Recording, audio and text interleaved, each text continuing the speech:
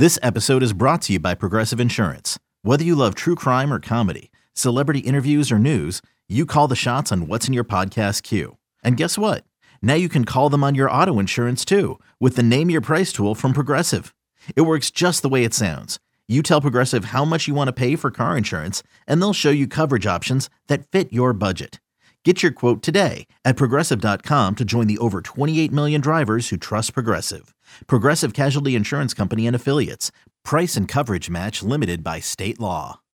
When you need mealtime inspiration, it's worth shopping Kroger, where you'll find over 30,000 mouth-watering choices that excite your inner foodie. And no matter what tasty choice you make, you'll enjoy our everyday low prices, plus extra ways to save, like digital coupons worth over $600 each week. You can also save up to $1 off per gallon at the pump with fuel points. More savings and more inspiring flavors make shopping Kroger worth it every time. Kroger, fresh for everyone. Fuel restrictions apply. The Red Sox, you know what's the worst part of this, Hart, is that the Red Sox were never, ever a factor. Ever. And they were full throttle. And this was the guy, Yamamoto, that apparently the Red Sox had their eye on and that fans wanted. And you're not even a finalist. Lou explained it really well yesterday in with the Mego and Arcan, or 2 days ago, on how there was the reporting of the Yamamoto meeting, because I admit I'd missed it.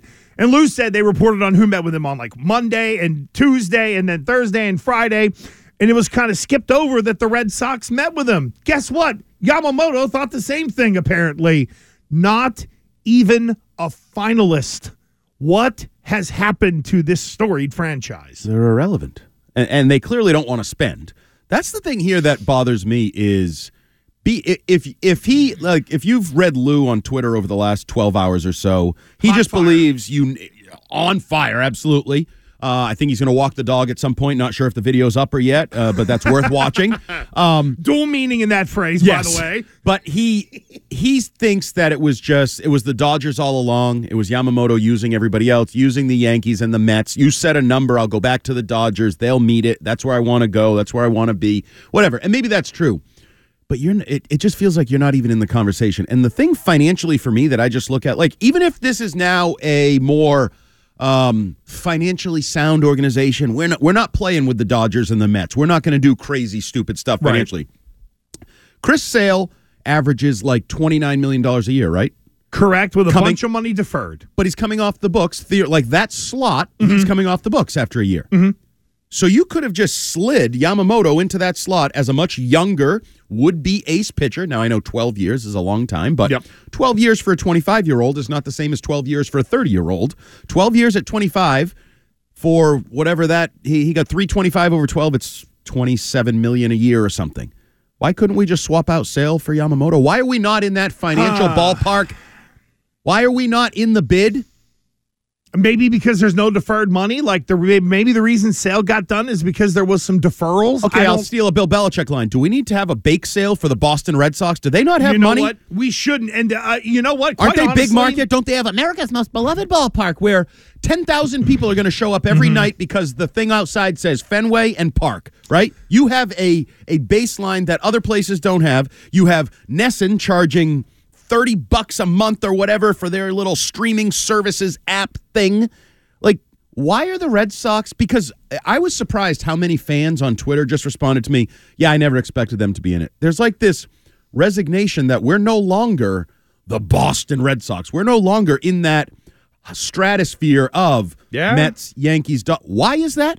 Did the team move? No. It's still in Boston, correct? Correct. So why are they not capable of playing the financial game that these other teams play? And I don't care how you do it. $50 million signing bonus, $68 million deferred. I don't care. Have your bean counters, divvy it up however the hell they want to do it. I'm sure you got a lot of smart people that have Excel spreadsheets that could... Why are the Red Sox not capable of being in that world of big money contracts? Capable? Absolutely. They should be, and they aren't, because my antenna is now up on... Something isn't adding up, literally. You smell something? Well, Liverpool put out a statement earlier today on the, we're not going to move forward and try to be a part of this Super League stuff or whatever. And if you go back to the beginning of January, There was a column in The Athletic on how Liverpool has turned into an organization that ends up making more money than like Manchester United, I think, in the short term. Like Liverpool was real bad money-wise, and then they turned this thing around. And I'm honestly starting to wonder if at 74 years old, if John Henry is thinking of maybe this is the time to get out. Who is he honestly? And I do not say this in a disrespectful or derisive or divisive way, right? Who would he leave this team to? Do we really think that if, God forbid, John Henry, who, as we all get older, we start to question everything a little differently, and you start to look at things a little differently. Is there anyone like Robert Kraft has Jonathan Kraft and the family to leave the team to? Right. Do we really think, because I don't, that Linda Henry will be the controlling partner of the Boston Red Sox?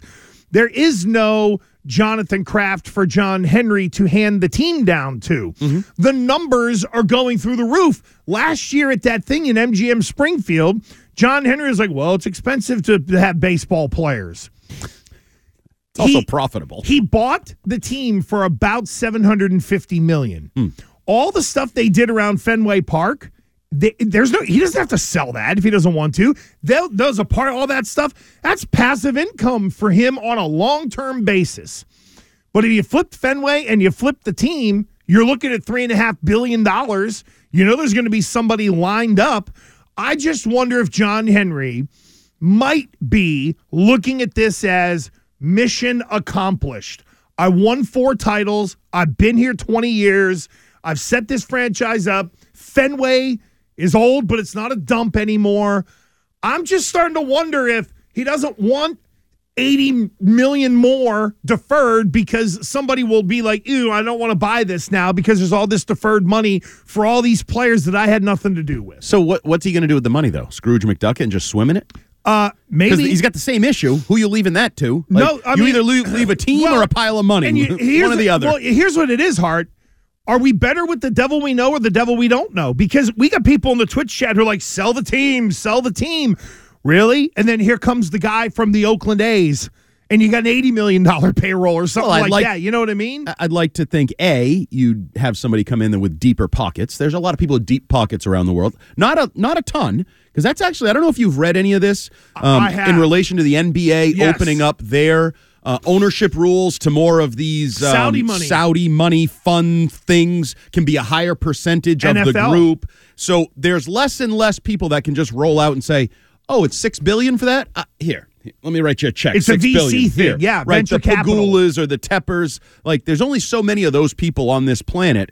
But, like, I look at it and like, what does he need the money for? Because, what are you going to do with it? Okay, so you've divested yourself of the Fenway Sports Group was built on the foundation that is Fenway.